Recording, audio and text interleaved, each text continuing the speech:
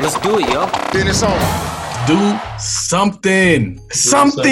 I would rather you do something and fail than do nothing and succeed. I would rather you do something and it's small and you don't get rich than do nothing at all. Tweet Talk episode 57. It's lit. Hot. This podcast is brought to you in part by InvestAtTheTeam.com. We have created the official merch of Generational Wealth. You have to shift your mindset from employee to you can't fire me the boss. Always remember, no sacrifice, no reward. Hood Estates. Exclusive collection available at InvestAtTheTeam.com. Now back to the world's greatest podcast. That's good. Are we on the air, Tweet Talk. What it sounds like to be the best. This is a Black Wealth podcast. Yes. Build wealth, invest, own, and close the wealth gap. It's time to break down these financial concepts with your host, Mr. Top Millionaire himself, Charles Oglesby, and Raphael Husband. Episode Jay-Z, episode Heinz 57. And if you don't know what Heinz 57 is, then you need to catch up. Jay-Z had a line about that. He said he doesn't, because there's two different sizes of Maybachs. There's a 62 and there's a 57. And he was like, something about, I never do the Heinz 57, can't catch up to mine. And he was like, Jay-Z. Because Heinz 57 is steak sauce, but I guess he kind of like Heinz makes ketchup, Jay-Z being Jay-Z. So I just got a new book. It's called Everyday Millionaires by Chris Hogan. And it's so funny because I'm supposed to be on another podcast, the Mastermind podcast, where they talk about, I got to get that, where they talk about, they review books and they're like, hey man, we tapped you for this book a long time ago. They sent me this message like a long time ago. They planned their stuff out super far in advance because that's what women do. Women plan stuff out in advance. And it's the book by Chris Hogan. And Chris Hogan, his publicist actually reached out to us and said, hey, we want him to be on your podcast. So he's scheduled to be on the podcast on August 17th. So I got to read his book so I'm informed, so I can have that conversation with him. And then also so I can discuss it on the next podcast. So I'm looking forward to that book. Hopefully I can read through it. And hopefully it's read by the author. Because if it ain't read by the author, I ain't really messing with it. Oh, you got the audiobook. Yeah. I was surprised when I saw you got it. I was like, Charles is going to read Chris Hogan? Like debt-free, completely debt-free, straight up cash type philosophy? He's under Dave Ramsey, right? Right. I feel like you got to have as much information as possible. So contrary to popular belief, I don't just read stuff that agrees with my viewpoint.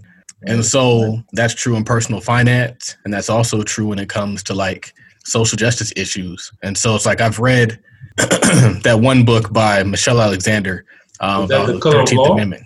I don't think it's called that. I read that also. I read The Color of Law. And I also read, I forget what it's called, but it basically talks about like the 13th Amendment and mass incarceration. And so it's like I don't want people to think that my views are naive and ignorant and misinformed. In fact, they're probably very informed. I don't just I take information in and then I come to my own conclusion. I don't take other people's conclusion and then adopt that as my conclusion. And I feel like so many people do that and they act as though they're above you because they haven't really actually given it thought. How does everybody think the same thing? They don't think the same thing. They just repeat the same things. And so I feel like that's very important to be exposed because you want to, honestly, there's truth in all this stuff. It's not like my way of thinking is the only way of thinking. Like, no, Dave Ramsey, if I ever get into credit card debt again, I get out of credit card debt the Dave Ramsey way, the snowball method. I follow those baby steps. Dave Ramsey has gotten me to a lot of where I'm able to do the things that I do today.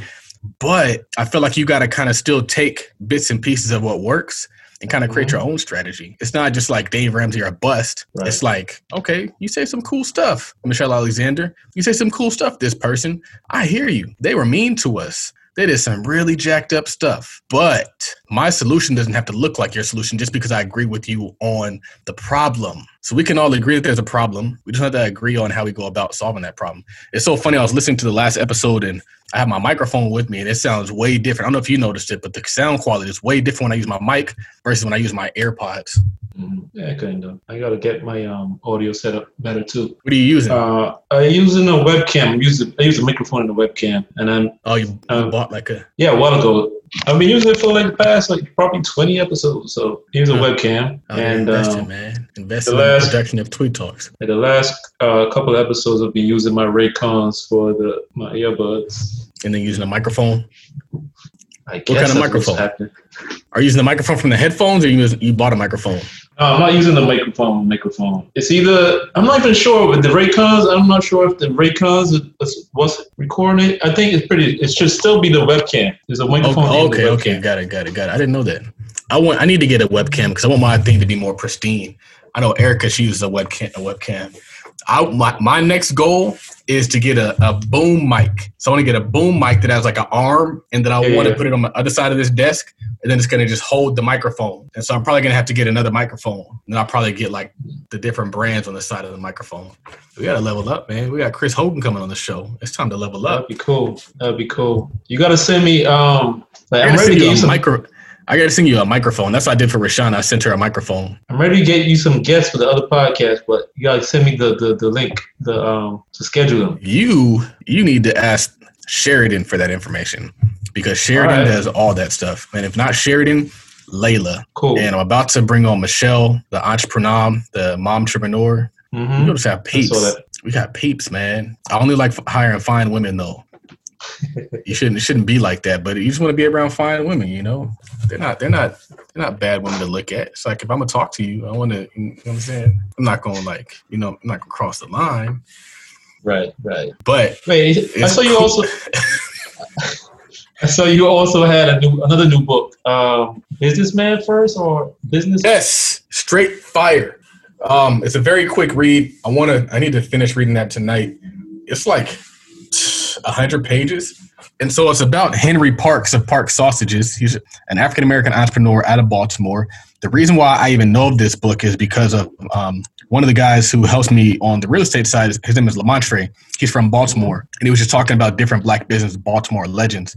And so I was like, I got to check that out, man. So he told me that a book, and there's another book about another entrepreneur named like Little Willie or something like that. And so I got both of those books. The goal is to kind of create a library in my office. So I need to get like a bookshelf. So I'll probably get a bookshelf soon. But yeah, man, I haven't gotten that far into it, but what I've read so far is straight fire. It's definitely the stuff that I subscribe to.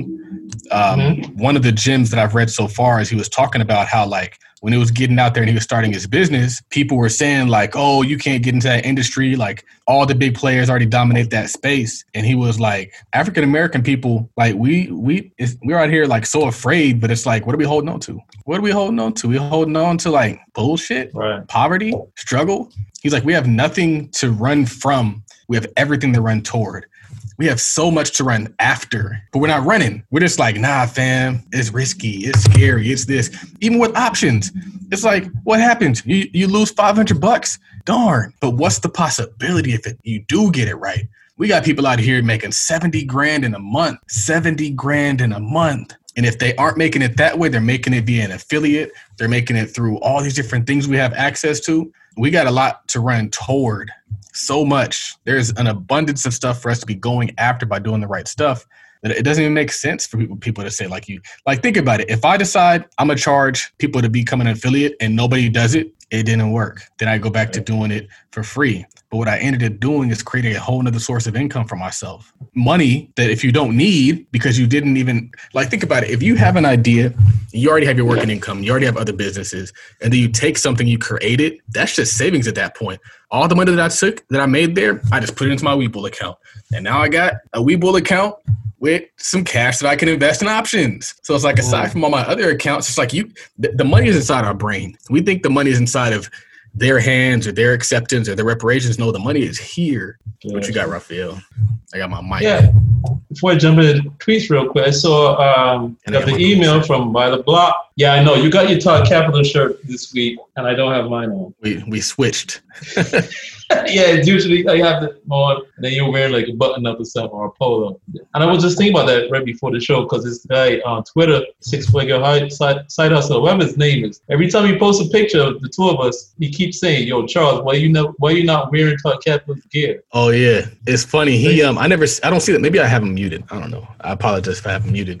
But I've seen him. He came on one of my lives. And he was like, "Where's your Todd Capital stuff?" And yeah, the Paris man. I saw him say that. I was like, "Yeah, I probably should have on some stuff." But I had to wash clothes, man. Can I wash clothes? But I am in the process of ordering all new shirts because I like my shirts to be fresh. And so I got to order some new shirts, which means I need to design some shirts. So that's the process. That's funny. I was ready. I got to do it again so I can put this on Instagram. Let's put this on. Hold on. Let me put it on the full screen. I had it ready just in case I had to switch shirts, man. Like, hold on. Let me do full screen. I'm ready to switch. Wait, hold on. I got to turn the fan off. It's blowing the damn thing. I got it. That's funny. He's a cool dude, but I still am kind of leery of people who tweet behind cartoon characters. You never know who's tweeting that stuff, man. I hear you. Anyway, where we at, Raphael? Where we at? I need to order some shirts. I just don't know what I should order. Oh, I was saying, I don't know if you saw the email from By the Block. Like, I guess they're releasing the shares. They sent us the account info with our shares from the Buy Back the Block project. It's impressive. Houston. Yeah, it's nice. But I just looked it up. It seems like Tulsa probably should have went through them instead of creating their own little thing. I saw, I don't know if you saw it, but Chris Senegal actually interviewed Jay Morrison right before he closed the Tulsa Real Estate Fund. Is that still active, or was that one of those like Instagram lives? I believe it's on YouTube.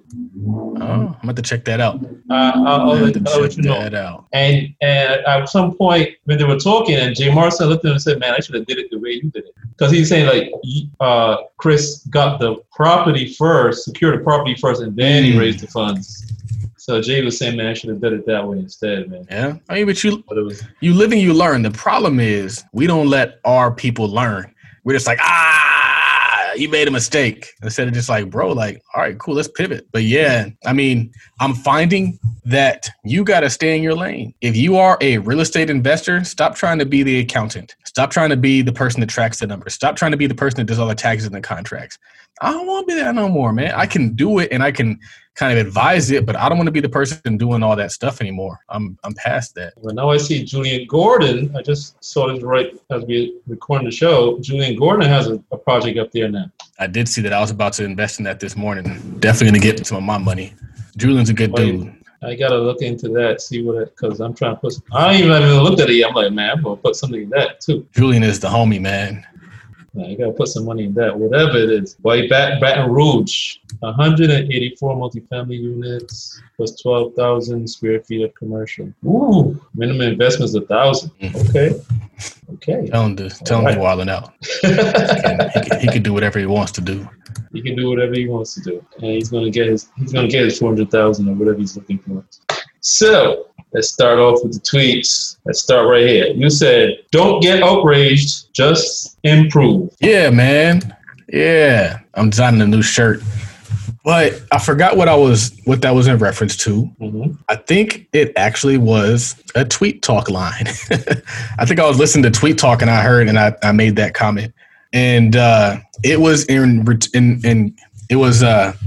we were talking about how you have artists who do it the Master P way, which is very rare. And you have artists who do it the non-Master P way. And we were talking about how what happens is later on after they become famous, then we decide, they got taken advantage of. It's racist. It's this. And I was like, that doesn't really serve you to put yourself in a defeated victim kind of mode. It doesn't help you. You might think it's helping you. You might think getting pity and getting all these different things is helping you, but it's actually kind of the epitome of white supremacy. If you act as though no matter what you do, you can't do it, so they have to help you, you're actually just perpetuating white supremacy. And so I say that to say that we got to stop seeing everything as we can't, and we got to start figuring out what we can do to improve. because it's interesting. I was in like downtown LA. You see a lot of different types of African American people, and some of us are doing very well, and some of us aren't doing well. And so it makes you wonder, it's the same America. What's the difference between those of us that are doing well and those of us that aren't doing well? The answer is those of us are doing well decided we're going to do well. We decided that we're not going to let anything get in our way. We decided we're going to do whatever it takes. And so instead of getting outraged and pointing at all the stuff that we all know exists, and I've said that before, I was like, I'm not ignorant. I know slavery happened. I know that Jim Crow happened. I know that there are systems in place currently, but I'm still not going to let that stop me. I'm going to choose to improve. I'm going to choose to work when they're not working. I'm going to choose to read what they're not reading. I'm going to choose to watch podcasts instead of watching Netflix. I'm going to choose to get that extra degree. I'm going to choose to be better instead of just being subpar and then blaming my lack of getting what I want when everybody else but myself. And I feel like it's very easy to go that route, and that's why so many people do it. But I think we got to truly start being honest with ourselves, because you'll say something and people are like, no, slavery, Jim Crow. It's like, bro, like there's people who have done it, and you're still out here telling us about stuff that we know exists. Like, get on the good foot. And I realize that when I look at my family. Like, I look at my family and I see I have 3 aunts, 4 uncles, and my mama is the 4th daughter. And you'll look at, like, I have certain cousins that do well. I have certain cousins that don't do well. I have certain aunts and uncles that do well. I have certain aunts and uncles that don't do well. And so for me, what I've always done is I study those that do well. I'm like, what are they doing? What made them be able to win? And so, I mean, one of the most obvious things is I saw, like, one of my cousins, and like he was always fly. And I used to think that we were kind of like on the same scale, but we weren't. And the reason why we weren't on the same scale, despite us being the same age, having the same grandparents, the difference was his mom got married and they stayed married. And that made all the difference. And I started to look at that. I was like, dang, that marriage makes a difference. And my mom got remarried and I saw the dynamics. I'm like, okay, I get it now. Like I'm locked in. And you don't have to, I mean, if you are in a situation, you can still kind of do whatever you got to do. But I look at what winners do. And that's why I read information and literature on successful African-American people, because we can all say we can't win. But I'm like, nah, fam, he did it and I want to do it. So I need to figure out, what did he do differently than what you guys are doing that I can do that's going to allow me to get to that point? Like Dame Dash, Master P, all this stuff. I'm not out of here trying. Like I tell people, like, I mean, thank all the listeners, but like in a lot of sense, my tweets it's Black person's personal finance. So if I'm telling you got to start a business, it's not because there's not jobs out there that'll pay you well. There are. You go to tech, you go to Facebook, you go to that. There are jobs that will pay you well. The problem is we're like 5% of their working force. So do you want us all to be competing for 5% like we do sports and athletics? That's basically what you're saying. You're saying, man, we could just be the professional athletes of the tech space. And I'm like, yeah, that's cool. But you got to go to the right school. You got to have the right grades. You got to have done everything right. And one slip up, and now you're likely not going to be able to get to where you go to. And a lot of people aren't going to have that pedigree, but they can't start a business. They can't improve things for people. They can't help other people. They can fill a need. We got a whole bunch of those. It frustrates me because it's like, I see us and we have so much skills, but instead of giving our skills to our community, we rather just work a mother effing job. I'm like, bro, you know education, please start a school. Bro, you know this, please do that. Like, dude, we gotta solve our problems, man. And it's like, and then it's like, I'm the Uncle Tom, because I'm like, I'm not waiting for them to save us. I don't care what they did. I'm the Uncle Tom because I choose not to be a victim. But the victims, they pro-Black. We love them, but they ain't doing shit to advance us. What have they created? What conference have they put on? What products did they bring into the market? What free stuff have they done for the community? I did a whole bunch of free before I even started doing any of this stuff, and I still do it. Crisis and no crisis. Black Lives Matter protesters are nowhere to be found right now. They didn't create no programs. They didn't start doing anything to actually like solve the problem. All they do is get mad at police officers, and then go back and live in their life. And that's whack. Get donations. Dr. Umar's the best. Man, we about to rehab steel, man. We about to have steel rehabbed. We about to have 4 homes. All right. What's going on, Raphael? For the listeners, he's talking about the Todd Capital investments in Detroit real estate. That's what he's talking about. Rehabbing some homes, some single family rentals. It's lit, man. I'm hungry. I tell people, you give a boss some money and we're just going to become a bigger boss. Like, that's all we do. We're not out here. Like, a lot of people, they will retire if they're me. Me, Saturday, in the office, getting it in. I'm hungry. I'm like, I've seen what's possible.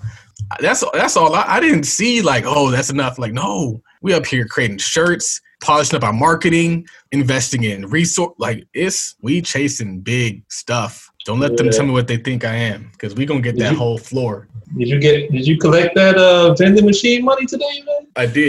I did. She was looking at me crazy all day. She was like, bro, like, what you doing? It's funny. That's why you need a wife, because I haven't talked about like marriage in a while, but she definitely holds me accountable. Your wife will look at you crazy, like, why are you home? Like, you ever heard that story when Grant Cardone said he went broke at the last recession, came home and his wife was like, how was your day? And he said, man, it was terrible. So she said, so what are you doing home? Right. I remember that one. What are you doing home then? Like, you said you would take care of me. You better get back out there. Yep. I feel like it's important, man. It's kind of like a coach. It's like, in a lot of instances, if you don't have that coach sitting there, you're just gonna slack off. But you get a wife, and she's gonna be on you. She's gonna be like, bro, like, I can't eat you just sitting down here on the couch. They be looking at you crazy. You on the couch trying to rest. I just needed to rest. That's all. I was like, man, I'm tired. I've been running around, working like crazy hours during the week, but I knew I was going to get up and do what I had to do. It just wasn't going to be one of those situations where I wake up again at 6 o'clock. I was like, bro, I don't want to wake up at 6 o'clock every day. Sometimes I want to leave the house and do this stuff late, but I'm getting a tan. This is crazy. I'm getting so dark. Yeah, wives don't let you sit around and do nothing, man. Nope. And real quick, this lady, I'm not sure what her real name is. I think her name on the sports agent. She's on Twitter. I think her name on Twitter is One Tay Jordan or something like that. She has her own podcast for culture, and she had a tweet talking about Bone Thugs and Harmony is more influential than Wu-Tang. I forgot to write back to her. It's like, you're wrong. Because Bone Thugs influence just goes as far as what? Sing-song rapping. Like, maybe some people took on their style, but that's about it. Wu-Tang, on the other hand, was the first rap group that first of all got a decent deal with their points on their contract, and everybody in the group had the ability to go get their own solo deal with different companies. Yeah, because like Redman was in Wu-Tang, right? Or who was in Wu-Tang? No, he was affiliated with them eventually. But before Wu-Tang, when a record label signed a group, if you had to come up with a solo album, you had to go through that same record label. You were still tied to them. So Wu-Tang came along, and the RZA put in the contracts. They could go to any company they wanted to. So that whole Wu-Tang versus Bone Thugs, Wu-Tang wins that one. Never even heard that argument. I never really was into Bone Thugs like that. My cousins were. They used to like them a lot, but I just never. I didn't get a chance to listen to a lot of non-edited rap music when I was growing up. So yeah. So you had a tweet. Make a fortune for my son. That's what I'm in it for. Man, so I'm kind of mad that I wasn't able to go to his vending machine today because it was closed. I went to 3 locations. Actually, I went to 4 locations. Could only get into 3. But the one that I go to, because we have a 3 location route that's like our families, and usually whenever I get that cash, I just dump it right into his cash bowl. So the affiliate money is his, and that's doing well. Did $4,000 last month, got like $7,000 coming in this month. And I've already made maybe like $1,500 for this month, and it's only the 8th of the month. So I'm actually feeling kind of good. But the thing is, let me read this email really quick. All right. So first and foremost, that was a rap song. A lot of all my stuff is a rap song. Like some of my best songs are rap songs, and that's by Currency, who's one of my favorite rappers. But it relates. It's like I put out this tweet yesterday, and it was like, my mom and I used to get into arguments, but it was never really arguments about like me not doing what she wanted me to do. It was more so like me wanting her to do more to help me accomplish my goals. And a lot of stuff that I've done, I've had to do on my own. Getting through law school, getting through college, getting the house, like everything that I've had to do, I've had to hustle for. And it frustrates me because on the other hand, like my sister, they just be giving her everything. Like my sister, they gave her a car. They paid for all her stuff. And I was just like, it's crazy because it's like, I could go so much further if you would just help me. If you would just help me do this stuff, I could do so much. And we used to get into arguments because she just didn't feel like she had to. And I mean, granted, I was given a very nice life, but sometimes parents feel like it's their responsibility to get you to 18. It's their responsibility to keep you alive. And my mom, she extended it to college. She's like, it's my responsibility to get you a degree. My dad, he was like, child support stops at 18, so we done. But I feel like that is just, somebody put out a tweet and they were talking about how like, and all this goes together. somebody put out a tweet and they were talking about how like there's a lot of toxic traits in African American families that we just don't talk about. And I was like, I'd be calling them out. And one of them is fathers who just dip. Either they dip in the beginning or they dip at 18. I don't think fatherhood stops at 18. Actually, I know it doesn't stop at 18, and that's why I'm not going to do that. I don't think that we should raise young men in the way that in a lot of ways I was raised, where you're left to fend for yourself. And then everybody else gets to float on top of what's easy. You can hustle on top of privilege. Just because you're privileged doesn't mean that you stop. If my son has 10 grand coming in a month, why not get 25? There's an abundance out there. You can always get more. We have this thought process that if you're not struggling, that you're not doing enough. Like if you're not struggling, then you soft. Like, no, there's so much abundance to get out there. And so the reason why I go so hard for my son, a reason why, is because I don't want him to have to go through that. I don't want my son to have to feel like he has to do it on his own, like he has to suffer, like he has to struggle. I don't want him to feel what I felt. And granted, a lot of that has pushed me to where I am now, but it shouldn't have to be like that. It shouldn't have to be where you rise or fail based on your own efforts. That's not how successful communities exist. Successful communities exist where you're going to succeed, period. If I gotta push you there, if I gotta carry you there, if I gotta pull you there, we're going to get you there. And that's why I do it. I always told myself, like, I was given a lot. I was given more than most, but I still feel like we could have done that extra thing. I still feel like they kind of let me down in that respect. I don't know why, but the frustrating part about it is you look at the kids that they do help and they don't be about shit. Like the children that get the most help, they get the most support, they be the ones cussing out the parents. They be the ones making all the mistakes. I was like, I've lived a model life, Raphael. I don't get enough credit for this. And I'm going to say it. I lived a model life. I went to college. I went to high school.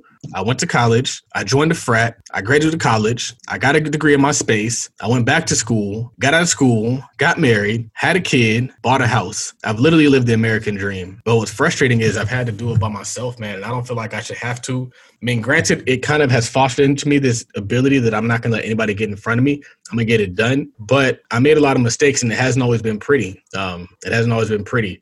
I was talking to my wife about this, and we were talking about how, like, I had this situation where my tags were bad on my car, and they towed my car. And then, like, I also, in the same time, I had, like, a bunch of, like, toll violations. And so it was, like, super expensive for me to get it out there.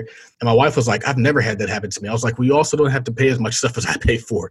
I was like, you think this money just comes from nowhere? You think me taking you out to dinner is just money that's magically appearing? No. You think me taking you to Cabo magically appears? No. You think me buying the groceries? No, the money has to come from somewhere. And if I'm pulling it from somewhere, it's likely not going other places as well. And so that's the reason why I hustle. You know what? I was going to say something else, but when you said that just now, it reminded me of a Jewish guy I used to work with. He used to be my manager at this restaurant I used to work at. And he was doing, I don't know exactly what he was doing, but he was doing something less than legal on the side. He was like I think he was giving cash to somebody who was investing in real estate, and then he was getting back dividends somehow, something like that. So he was making money on the side, off the books, outside of the job. He was making good money on his job too, but and he got married, and then that little side hustle thing went down. I think the guy got arrested or whoever he was working with. I didn't take part in it or whatever it was. I never knew exactly what it was, but I know he was even getting money from other people bringing him cash, and he was like investing it. And I think that person ran into trouble, got arrested or whatever. So that cut off a stream of income, and he was kind of like worried because I'm sure his wife didn't know about it. And his wife was already used to the high life, and he's like, what are you going to tell her? Like, she doesn't know that he had all this extra income coming in on the side, but she's already used to it. So he was worried about that, man. Like, what's he going to do? But what you're talking about is like, I think they said in the Millionaire Next Door, they talk about strengthening the weak and weakening the strong or something like that. Or strengthening the strong and weakening the weak by giving all the financial help to the weak ones, which makes them weaker, but not giving money to the ones who are strong. And it ends up making them stronger, you know, because they say, oh, well, Charles got it. He's a boy. And then when you start to exceed and succeed, it's like, well, okay, well, he's doing good. So he really doesn't need our help. Yeah, I hear you. And the funny thing about it is my wife is that to her family. So like, she's always been the kid who's done what was right. She's gotten more help than I've gotten, but she hasn't gotten as much help as her sister has gotten. Her sister, and I was thinking about this today. I was like, it's interesting because if you look at like my circle of friends, a lot of us that went to college, our younger siblings didn't, or if they did, it didn't work out. And it's very interesting because across the board, like the first sibling does well, the second sibling kind of struggles. And I don't know why that is, but I know my sister's kind of been that. God bless her. But I know like all my friends in my frat, like my friends, like I don't know. I don't want to be speaking on stuff, but I've just noticed that. I wonder why it is. But maybe it is because people get more help. I don't know. I feel like maybe when you're like the first child, like your parents can't really give you too much because they want to make sure they have enough for the second child. I don't know. And it's funny because that's one of the things that I look at in that book, The Millionaire Next Door. He was talking about how a lot of times like they do invest more into the daughter and they let the son fend for himself. But I never read that piece, and so I got to go track that down because I'm really curious to see what they say about that. But that's what happened because it's like now I just been chopping at the wood, hustling, grinding, and now it's like I'm the resource for my family. So now it's like they be coming to me like, and I be, so I don't know. Also, it could be like if you're the first one, sometimes the parents don't have it right yet with the first one. And then the second one comes along, they've already been making money doing stuff like that. It's like Master P said, like Romeo was with him when he was broke, when he was in the street still hustling. All the other kids came behind when he was already making millions of dollars. And so, of course, they're probably all spoiled. They're all used to that stuff. But he said Romeo was with me in the streets and stuff like. I could see that being true. Yeah, you didn't have it right. I don't know what your particular situation is, but you said in a tweet, you don't buy 4 homes at once with confidence if you never start. A lot of people don't want to start investing in real estate. So I'll say this. When I first started buying homes out of state, people thought I was crazy. They're like, you're buying homes with all these people. You're not going to make that much money. What if all these bad things happen? And what I found is like that struggle creates strength. And now I'm over here and I'm just like, all right, I've done this before. I've bought homes long distance before. I've sent out people that I met on the internet to take pictures before. In fact, I'm doing even better now. I've had to fly out and do things before. I've talked to property managers before. So I'm having this conversation with the property manager, and it's an informed conversation. I'm like, we own this. We've been self-managing for about 2 years, 3 years, and we're quite honestly sick of doing it. I don't want to self-manage anymore. I want to pawn off that part of my business so I can focus on scale. I want to focus on buying more units. Even the same thing with the vending machines.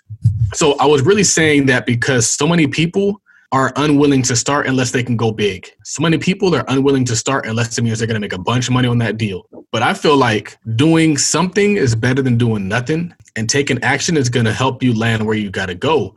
And so I was tweeting this and I was like, man, and I don't know if you're going to pull this out, but I was walking to my car this morning and I was looking at it and I was like, bro, yesterday I made as much money as this car cost when I bought it 4 years ago. And then I remembered that like 4 years ago, I was sitting around talking to all these people at Al's office, at the private office. This is when we were all interns. And I was talking to like the 2 other interns, and they were African-American males. And I was telling them, I was like, man, like I'm looking at buying these homes and doing this and doing that.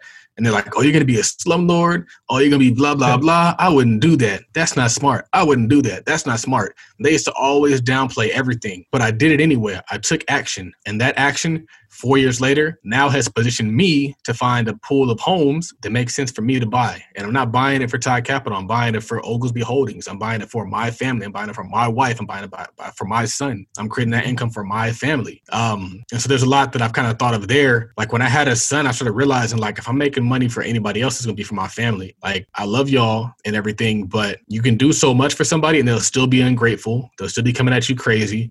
And so I'm grateful for that experience, but now it's like family first. I got to hustle for my last name, not be out here trying to save the world. I mean, granted, we are helping a lot of people, and I think you can do both, but that's just the space that I'm in. The Steelhouse is a Tide Capital project, but we still got to figure out how we're going to do that, because if I'm putting up all the cash, we got to figure out how we're going to work out that payment structure. And it might not be 50-50. It might be 60-30, 70-30, 63-33, something along those lines, if I'm putting up all the cash, because it's not going to be cheap. So I say all that to say that maybe we'll do 50-50. They'll put up 20, I'll put up 20. It's going to be a $40,000 rehab. I say all that to say, do something. Do something. The reasons why, hold on one second, my wife is calling me. Yes. Do you actually have Jesus in your name? Yeah. Should I take it out? Yes, that's not okay. All right. You're on live right now. You might be on the podcast. Well, tell them that Jesus in your handle name is not okay. All right. I'll see you later. All right. Bye. See, Should we keep that? Should we keep that in the recording? I don't care. Visit GetLacedLaces.com. Do your sneakers look just like everyone else's? Could your sneakers use an upgrade? Be sure to slide on down to GetLacedLaces.com and grab some premium laces. These laces will make your sneakers stand out guaranteed. That's www.GetLacedLaces.com. Premium shoes need premium laces. Go get yours now. You can also connect on social media at Principal P DMC. I actually did see that on Twitter, and it was like, I just looked at it and laughed. Like, okay, Blackwell Jesus. I was like, okay. I'll be having fun, man. I have fun. I don't be too serious all the time. Like, I'm serious, but I'm also joking. Right. What I was saying is do something. Something. I would rather you do something and fail than do nothing and succeed. I would rather you do something and it's small and you don't get rich than do nothing at all. Like, I was thinking about this. So I was like, man, I'm constantly learning about the vending machine space. Like, for example, like I went and I got my stuff and I realized, I was like, man, like my processes are kind of efficient now. Like, I know what sodas are where. I know how much I got to buy. I know how to fill up the carts. I know how to fill up the car, all that stuff. And I didn't know all this before I got started. I knew it because I had to throw away some product, and it wasn't fun throwing away product. And so it's like people want year one to be rich, and year one might not be rich. Rich might be year 5, but the goal is to get rich. The goal isn't to just, the goal is to get rich. I don't care how long it takes.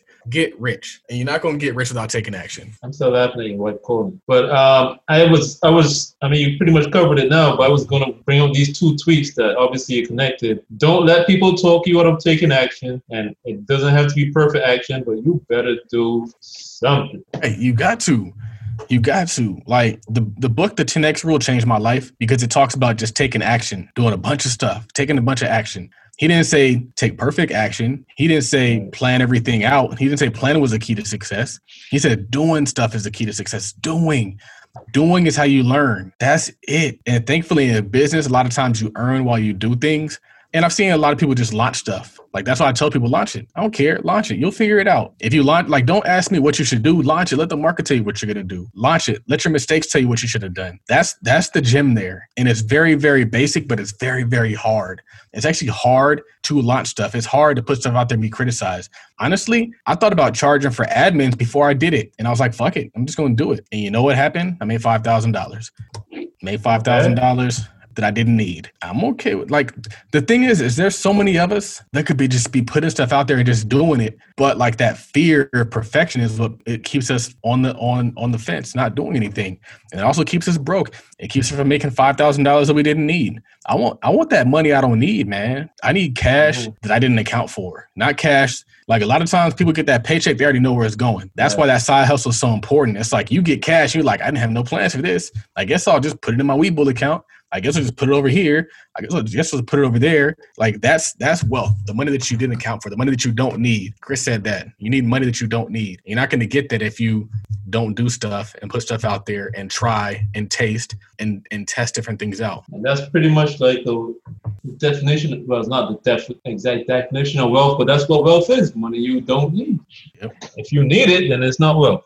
You said your business needs cash. That cash might come from your customers or from your other side hustles, but it's not going to come from you turn up on a Friday and recovering all day Saturday. So I had this tweet that I think was before that, and it was like, if you weren't out grinding, driving Uber last night, but you're broke, you don't really want it bad enough. A lot of people are willing to complain. Not a lot of people are willing to work.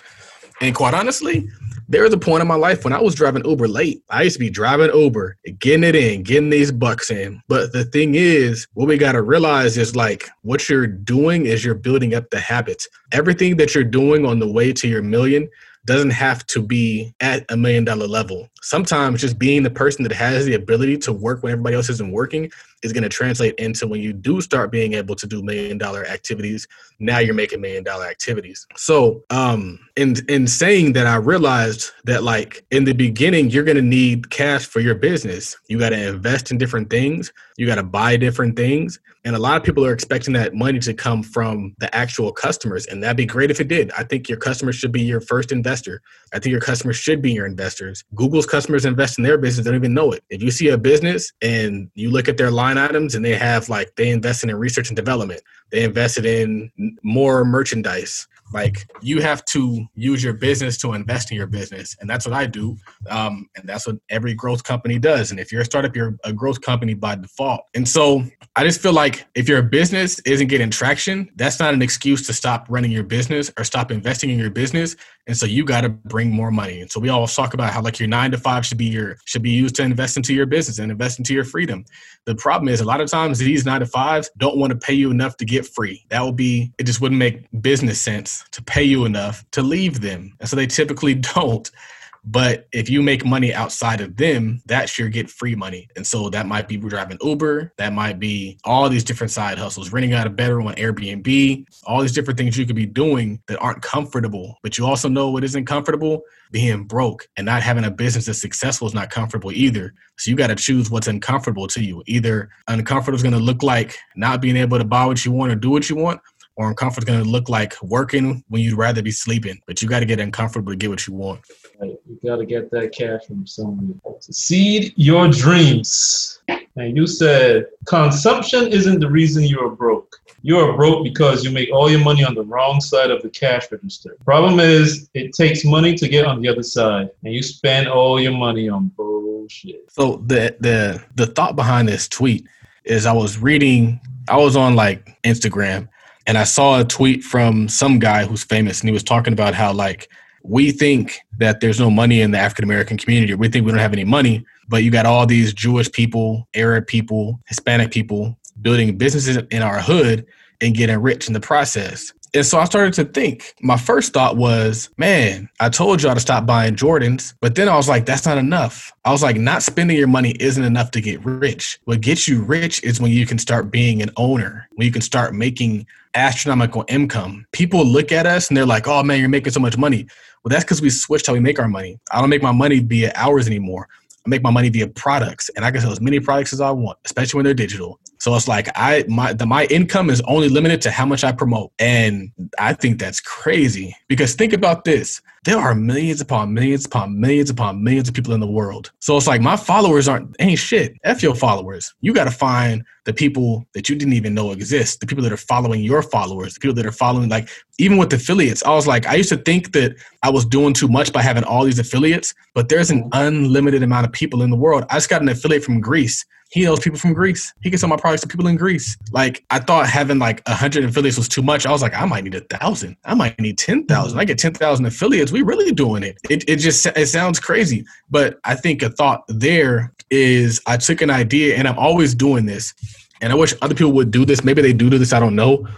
But when you see successful people doing stuff, do it. I was watching, like, especially get those gyms from places that don't look like they have gyms. I tell people I was watching the Madam C.J. Walker documentary, or not documentary, but her movie docuseries, and they were talking about her army of salespeople. And I started to realize, like, Madam C.J. Walker didn't do anything but create the product. Her salespeople made her rich. They made her rich. They got out there in the streets. They sold that stuff, and they probably made good living doing it. And so I was like, I need an army. I need an army of affiliates. I need people. I need people helping me promote my stuff and get my stuff in spaces where I'm not. I need people who are maybe more okay with sliding people's DMs. Like, people be working. Like Sierra, she's running ads on Facebook. She's doing all kind of stuff, just killing it. In fact, so she makes more money promoting my product, such that she'd rather put my link under my stuff, under her stuff. Like, I saw she had like a Facebook ad with her Yahoo Finance, and it was to my product. I was like, that's interesting. And it makes sense. I noticed that. Because I clicked on it and it went to Todd Kevin. I was like, oh, okay. Yeah. So, and she's been making crazy money. I think she's made $30,000 working with me. So I say all that to say that we need to do more producing, more selling, more of that kind of stuff, and less of whatever the hell we've been doing that's not that. Because consuming and buying Gucci ain't it. And I've been noticing, like, it's unfortunate, but if you look at like these Forex dudes, like, they really don't invest like us. Like, we invest by profession. So it's like, you see me getting money, I'm over here like, damn, well, what am I buying? Vending machines, homes, stuff like that. You see them getting money, you're like, I guess I'm gonna go buy some chains. I guess I'm gonna just be rich. I was like, I have enough money to do all that shit. I could go and I could buy a Rolex. I could buy Dior. I could get an apartment in downtown LA. But I'm not. I'm like, I'm getting a house for my family and I'm getting more assets so my wife doesn't have to work. It's because I do this in real life. I'm not just out here recruiting people. Yep. You said take $1 million, put it into something that pays you 10% annually, and be free. Yep. It doesn't really hit home until you start looking at your statements. And I was looking at my Robinhood this morning, and I was like, I made $1,500 in dividends in June. I was like, that's kind of cool. I was like, I never made that much money in dividends before. You see a lot of people, they're talking about their dividends, and they probably made like $5. Like I saw somebody that they made dividends in like MGM, and like I was never a fan of dividends before. But now that I start seeing them, like, bro, like y'all just paid me for having money, and it's actually a good amount of money. And I was like, I need to do some more of that. I was like, I need more dividends, and I'm looking to do that. But like for me, I don't think $1 million is rich. There's the book called The Millionaire Fast Lane. And it talks about how like you need more than $1 million to live like a millionaire. And so a big part of the reason why I don't live like that is because you do need more to live like a millionaire. I need way more. And so like I'm focused on the way more, not focused on living out of what I have. And so I'm focused on putting that money to work because I don't ever want to not be a millionaire. And so I want to have the money there so then I can live off of the cash flow. Because if I'm living off of the cash flow, then I can have a lifestyle and still be a millionaire. And so that's why a lot of it, like if you see me invest in big cash, I'm not even investing Gumroad cash. I'm investing options community cash. The options community is going to pay for these homes. And the options community is going to pay for that rehab. The options community is going to pay for those vending machines. The options community is going to be until we're just going to keep hitting it every single month. All the cash I come in is getting turned into cash flow. Why? Because there's no telling how long the options community is going to be here. I'm acting like it might be gone tomorrow. So I'm investing as such. Just because you are an entrepreneur doesn't mean that you are safe. In fact, we're always in fear, just like an employee is in fear. The difference is we have the ability to do things to protect ourselves, and we should. So that's kind of my thought process. I mean, everybody wants to make 6 figures a year, but it's like, even then it's like, if you get 10%, $100,000 a year, then it's like, okay, now we're free. Cause it's not just a matter of having the cash. Now you got the time too. So you're making 6 figures. You don't got to fight through traffic. You don't got to go sit in anybody's office. You don't got to work overtime. You don't got to go to these dumbass meetings. You don't got to have somebody looking over your shoulder. And so a passive 6 figures looks different than a working 6 figures.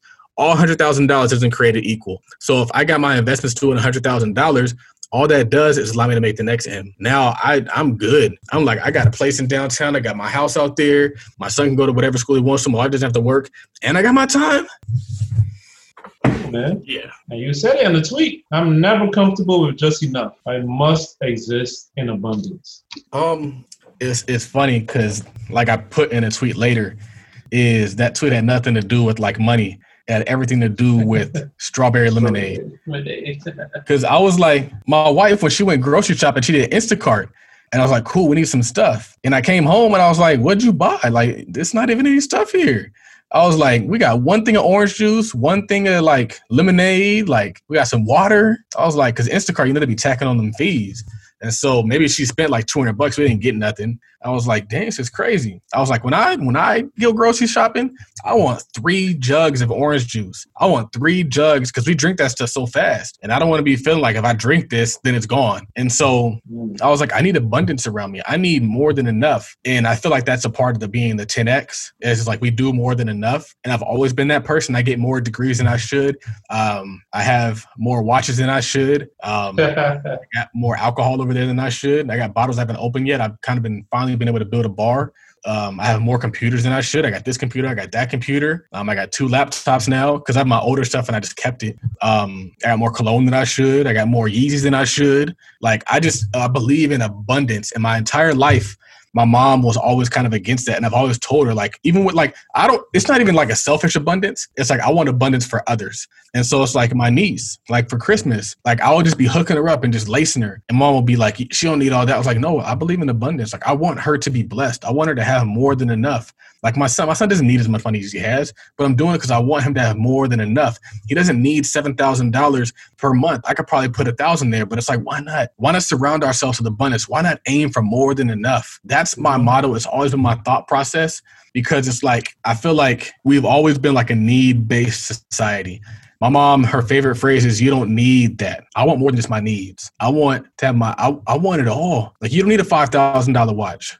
You need it. Maybe you could be good at wearing a little $100 watch, but I want a $5,000 watch. And I feel like it exists for me to have it. If I want, like, we got to stop shutting ourselves off from what we could obtain. And I feel like we do it all the time with our words. And so I choose abundance. I've always been that way. Even I just do stuff a lot. I got multiple pairs of Ray-Bans. I got multiple pairs of Persols. Honestly, I want to have more than one car. I was like, but it's weird because people they're not used to that. And that's why, like, when I was watching that documentary on that dude who was molesting girls, and I saw he had like home here, home here, home here, home here, I was like, that's dope. Like, aside from him and his issues, I was like, why can't I have a place in downtown LA? Why do I have to drive back and forth? I want a place in the city. So if I'm here, I'm going to go down there and I'm going to look at my nice view and I'm going to turn on my TV and I'm going to do what I got to do.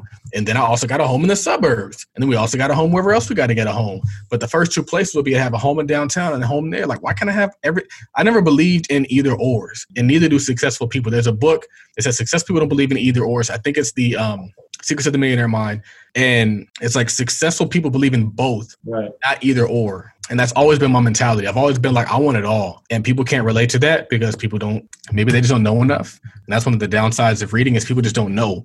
And so you share something with somebody and they're just like, well, you're wrong. It's like, well, bro, have you read any of the books that I've ever read? Probably not. Most don't. And it's frustrating because they still talk to me as though we're equal. And that's why I kind of stay away from people in person, because in person, people try to measure you up, but on the internet, they can't. Millie. And to get to this abundance, you said more vending machines, more doors, less working for other men. Yeah, I forgot I said that today. But like, that's honestly a big part of the reason why we've been able to do this, is because I don't allow myself to limit myself. So when we had the stock market investment club, it grew and it grew and it grew. And it probably did more than people thought we should have done. We had 300 members. People were like, man, that's doing too much. And the problem is I couldn't grow it anymore because you can't necessarily market an investment club, but you can market an investment community where we don't actually put the money together. We just share information and ideas. And so the investment club has grown to 3,500 members, which is insane, Raphael. It blows my mind sometimes. But the only reason why it's so big is because I don't limit myself. I keep going. I keep pushing. I keep hustling. I don't allow myself to have a roof. And I don't think any of us should have a roof, because even that's not no money. I'm like, we still need more. I'm like, we could probably, like, the way we could polish this up, we could probably get to 1,000. But all we really did is we created our own little social network. Like, the community is a social network. People come in, they socialize, they get questions asked, they talk to other people, and we network. So I believe in more. And I think that's the 10X in me. And I think that's the searching for abundance in me. And I know that the more that I acquire, the easier life gets. The more doors you have, the easier life gets. The more vending machines you have, the easier life gets. It might not look like it's easy because people are like, man, well, now you got to have all these tenants calling you. Tenants don't call me no more, man. They call Sheridan. Right. And that's what allows me to do what I'm doing. That allows me to focus on more. And pretty soon, Sheridan's going to have an assistant. And that's my goal. I was like, I want my peeps to be managers. I want my peeps to have people working for them. I want to really grow this. And that's why I have to be focused on more, because I can't grow if I'm not acquiring. I can't grow if I'm not pushing. I can't grow if we're not doing more. And so if we do more, if we have more podcast episodes, if we just keep dominating the airwaves. I posted something on Jay Morrison's page and he clicked like on it today. And I realized, I think he knows who I am. I mean, I know he knows who I am. We've interacted before. Mm-hmm. He was on the conference. He was supposed to be on our podcast. And so, like, I know he knows who I am. But, like, that's what happens is I told people, I was like, in the beginning, I had approached Jay Morrison and he kind of, like, didn't really respond. And so I just kind of get back on my grind. And, like, other people had brought me to him. They're like, man, you got to talk to Charles, blah, blah, blah.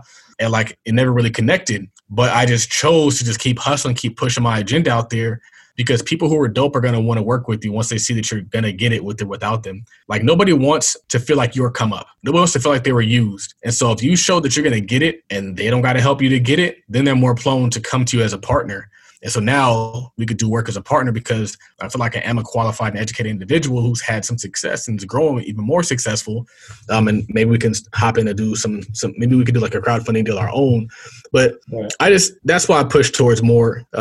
More is freeing. Some people might think that more is more work. But more, to me, is going to give me the life that I want. Because, Raphael, I want it all, man. I want the nice car. I want the nice places. I want the nice clothes. I'm not going to do no ignorant stuff. Like, I don't need the Gucci loafers and all that stuff. But there are certain nice things that I want.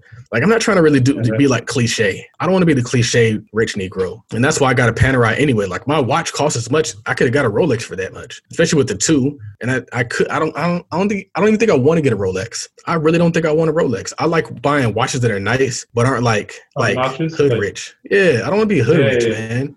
So because everybody knows what a Rolex is, right? You can wear it, and people look at it and they don't even know what it is. Like they know it's something, but they're like, I've never seen that before.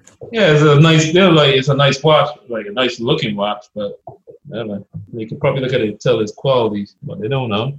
Because there's no resale value for it in the hood. The Panerai ain't getting nothing in the hood. Nope.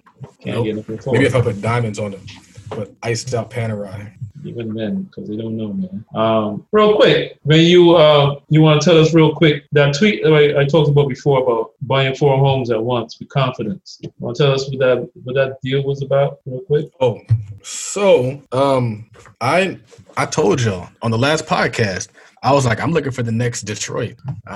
Detroit has gotten too hot, and I'm not going to get behind some wholesalers that want crazy numbers for their properties. I'm not going to buy a bad deal. The deal has to make money when I buy it or I'm not buying it. And so there was a wholesaler, a Caucasian wholesaler. I shouldn't even call him that because he probably listens to this. But there's a wholesaler on Twitter, and I kind of interact with him before. He had sent me some deals. The numbers are attractive. They're kind of what I like to pay for a house. I feel like you don't really even figure out what you like to pay for a house until you've bought some homes. I know what's high and I know what's low and I know what I like to pay to get the ROI that I want and to feel like my risk to reward ratio is fair.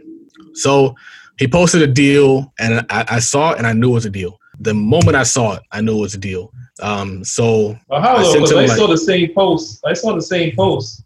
There wasn't much detail in that post. So how did you know that was a deal? Because I shop a lot of real estate. I'm always looking at stuff, and I look at stuff that. So one of the reasons why I knew it was a deal was the amount of homes, the purchase price, and the fact that they were all tenant occupied. Tenant occupied tells me something. It tells me that it's not a good rehab. It tells me that the home in its current condition is suitable for somebody to live in. Right. It tells me that I'm walking into immediate cash flow. But the most important thing is just knowing that you're not walking into a gut rehab. So, because you never know what a gut rehab is going to turn into. So if it's in that condition, you know there's a hot water tank and a furnace. You know the roof is good. You know, whatever. And I'm still going to inspect it and double check because sometimes there is some deferred maintenance there, but that's the risk you take. And you also have the time to do that inspection. But I'd rather get it under contract and then find out that it doesn't fit my criteria than try to figure out those things before I put the offer in. You put the offer in, you get it under contract, and then you start doing your due diligence. A lot of people think they have to do their due diligence before. One thing that I did do was I sent somebody out there to take pictures of the property to make sure that it's all there because I've made that mistake before.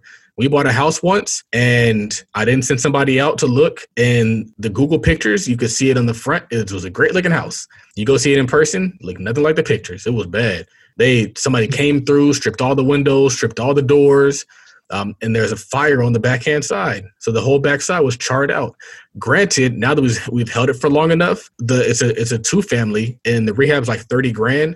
So we could be all in on this property for $15 per side. That's great. $15 per side, rented out for $700 per side. Now we're getting 50% ROI. That's my kind of numbers. And so in Detroit, that's why I told somebody when I find another market that looks like that, I'm going to be greedy while I can because you never know when that's going to end. And they're doing a lot of investment. The more I find out, they're going to be putting like an MLS stadium in St. Louis. They're going to do a lot of other stuff in St. Louis. They're building up that whole area. It's like 5 minutes from like the downtown area. So I say all that to say that what I ended up getting was a package of 4 properties, $75,000 because it's in another Midwest market. And I only really buy stuff in the Midwest because stuff cash flows in the Midwest. I have a friend who I go to lunch with and I work with. He's an attorney. Sometimes attorneys are too smart for their own good. and he was like in the process of buying a home in Jacksonville. And I was like, bro, like, if you don't think I've looked at all those markets, you're mistaken. I've looked at everything. I told you, I knew it was a deal because I shop real estate. If I come to this office, I'm looking at deals. I'm looking at trucks. I'm looking at vending machines. I'm looking at homes. I'm talking to wholesalers. Like, that's just what I do. And so for me, because I've bought stuff, because I've been in this space, because I've paid for certain repairs, because I've dealt with taking over tenants, I'm not afraid of taking over tenants. All this stuff, I'm very competent and confident that I'm going to do what I'm doing. And if it works out perfectly, great. If I run into some mistakes, which I likely will, we're going to pivot and we're going to figure out how to capitalize. But that's what business owners do. We're constantly just putting ourselves out there and capitalizing on what comes. So each one's renting for about $600 a month. So if you do the math, that's $2,400. It's about like a 30% return, I would say, roughly. But my goal is to increase those rents. My goal is to get those rents up to 7 or 8. But even still, my thing is I just want to take cash and turn it into cash flow. So it's like Chris was talking about. He's like, if you have $50,000 and you buy a house, people think they bought a house and they lost the money. Like, no, you just took $50,000 and you put it over here. And now, after a year, I have $75,000 in real estate equity, plus I'll have $25,000 or maybe like $30,000 in cash flow. So what I really have $105,000. The next year, I get another $30,000. Now I have $135,000. And so I'm taking my cash, I'm turning it into cash flow for the purpose of replacing my wife's income. And so sometimes you need that motivation. I don't want the cash. Cash to me is not empowering. An asset is empowering. But if I just have cash sitting in a checking account, it's like, okay, what are we going to do? Live out of this cash? Like, no, we're going to turn it into cash flow. We'll live out of the asset. We'll live out of the cash flow from the asset. It's cash, asset, cash. You take your cash, you buy an asset, you live out of the cash that asset produces. That's how you get wealthy and stay wealthy. Think about it. Instead of me, if I were to take that $65,000 that's in my account on Monday, it'll be about 75, 80, maybe like 75.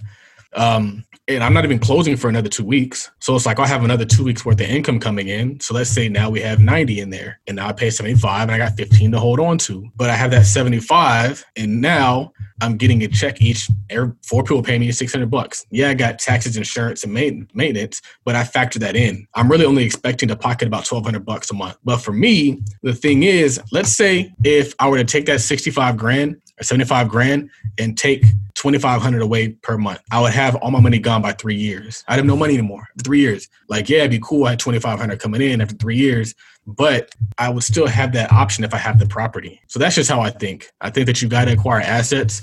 And this is just the beginning. This is why we have this office. We have this office to focus on acquiring assets. It's a family office. If I'm not acquiring, and also the strategy is to refinance out that cash. So kind of what I want to do is acquire these and then pull out like 80% of that cash and then take that cash and then buy more doors and then pull out the cash again and buy more doors and pull out the cash again. My goal was 20 doors. It's on that board, which also there was a DTLA development on that board, own office on that board. And it's just crazy when you put stuff out there, you walk into it. You don't think you're going to walk into it, but it just manifests, man. It really comes to you. And it's crazy how it works, but it does.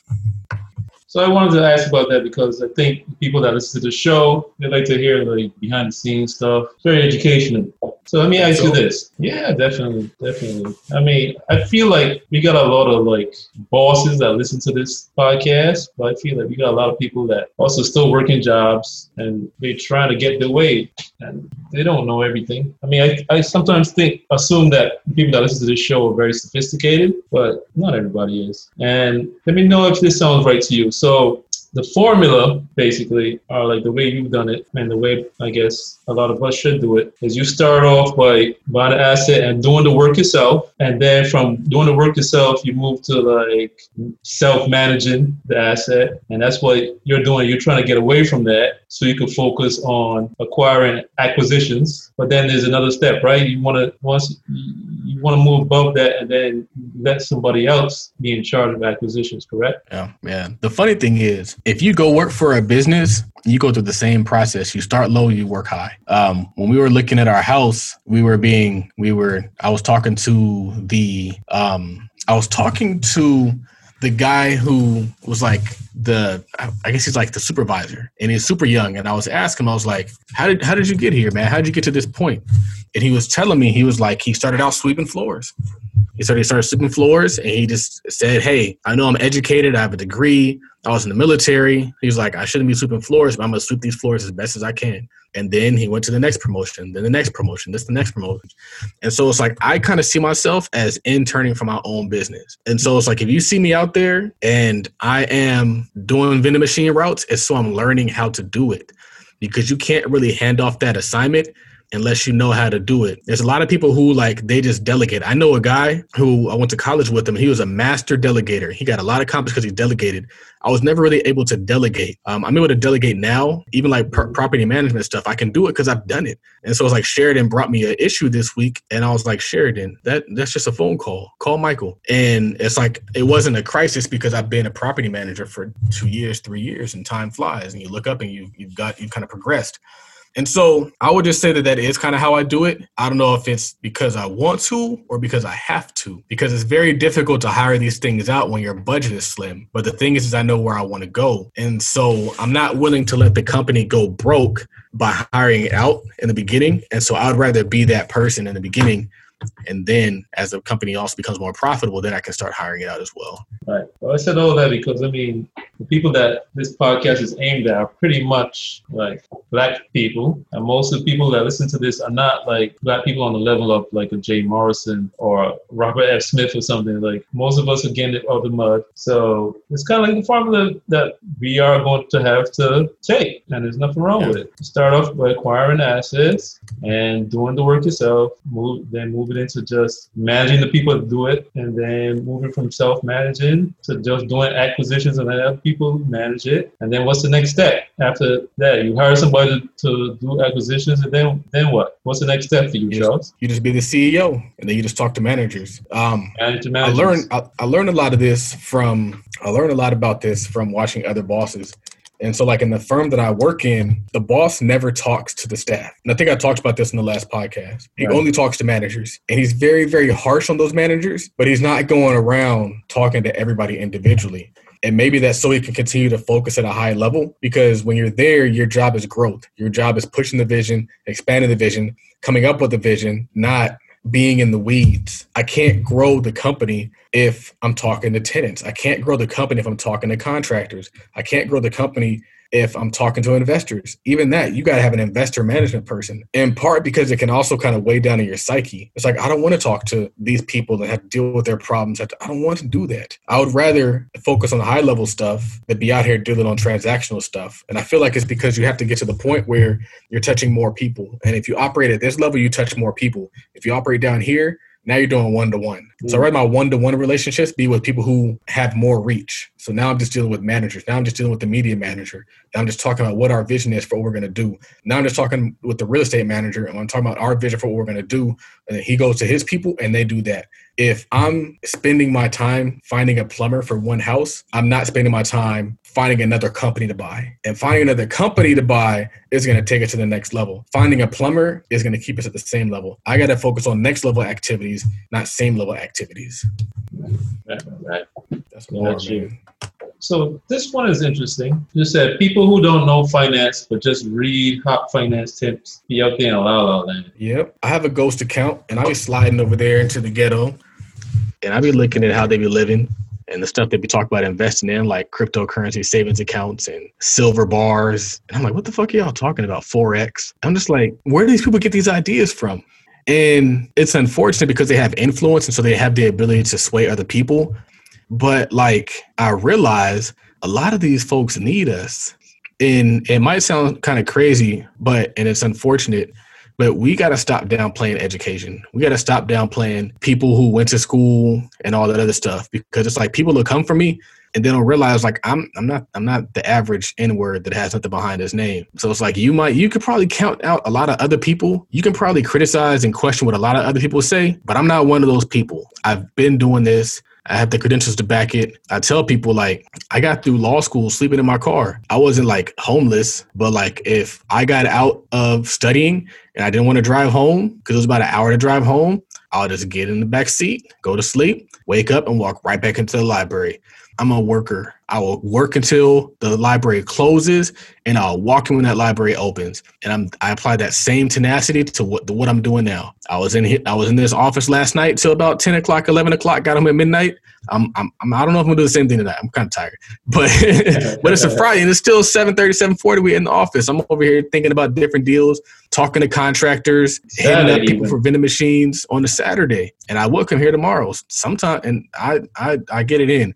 So I feel like there's a difference, and I can spot it. There's a difference between people who were like taught finance and taught investing, because my knowledge isn't just that I went to college. Also, every job I've had training associated with it. So when you go to Edward Jones, you get your Series 7, you get your Series 66, and they teach you how to profile clients. They teach you all these different things. When I went to Chase, I did the same thing. I already had my licenses, so I didn't have to do all that stuff, but you go to all these different all these different like trainings. So you literally have to go to like these 2-day trainings, and you sit there and all this stuff. It was cool when I was in Edward Jones, because they would fly us out to Arizona, put us up in the hotels, fly. I was there for like a whole week. But I noticed it. And it's like, for me, when I was able to spot that cryptocurrency wasn't an investment, when I was able to spot that like these blessing looms weren't an investment, it's because I know this stuff. I'm not just learning this stuff. I didn't just pick up a book and read it. If you listen to a lot of people's interviews, they're like, well, how'd you get interested in investing? Oh, well, I read Benjamin Graham's book, Intelligent Investing, and then I started trying it out. And I was like, I've read that book, but you also got to read. I've read a whole other books. I read a whole other books that I don't even talk about. I also have all the education to back it up. So it's like my investment knowledge is thorough. People came to me because it's thorough. Even people who left, they follow me because they knew what I was talking about. And now that I have them all blocked and they can't steal my shit, they just be out there just guessing. Like, this looks like a good investment opportunity. This looks like I should probably, this is a good ROI. And then they bought all that cryptocurrency bullshit, and then it crashed. And I was like, I told you it wasn't an investment from the beginning. There's nothing substantiating it. It was just a big idea. There's nothing driving it. And you have to know what drives investments to know if it's a good investment. And so a lot of people, they're not doing that. Even with gold and silver, like, I don't really believe those are investments. And Robert Kiyosaki, he's great, but I feel like education allows you to sift through stuff. And Robert Kiyosaki, I invest in gold and silver.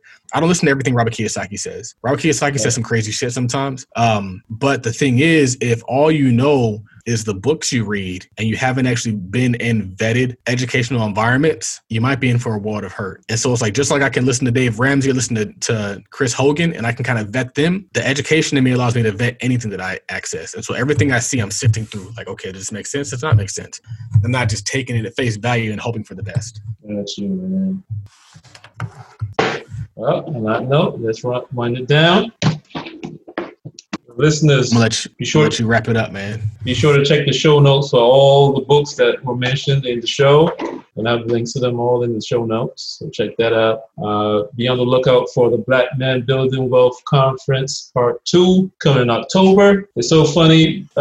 Everybody else is forced now to do virtual conferences. Anyway, look out for the conference coming in October. Andre Hatchett, Charles Oglesby, and who knows who else will be there. Be on the lookout for that. Make sure you get your views duffel bag. I should start calling it the money bag. I'm gonna call it the money bag. I'm gonna change the name to the Views Money Bag. Branding is so important. Yeah, it's that bag, man. It's that bag. Get your Views Money Bag. Stun on them. We gotta get it in. Maybe we should get it in some rappers' videos or something. See if we can work on that. Be sure to let Sheridan know I'll be reaching out to her, please. Yeah. What else? So be sure to go to toddcapital.co, get all the money-making resources. Shout out to the show sponsors, investasateam.com, and get Laced Laces. Check them out. Get that product. Upgrade your wardrobe.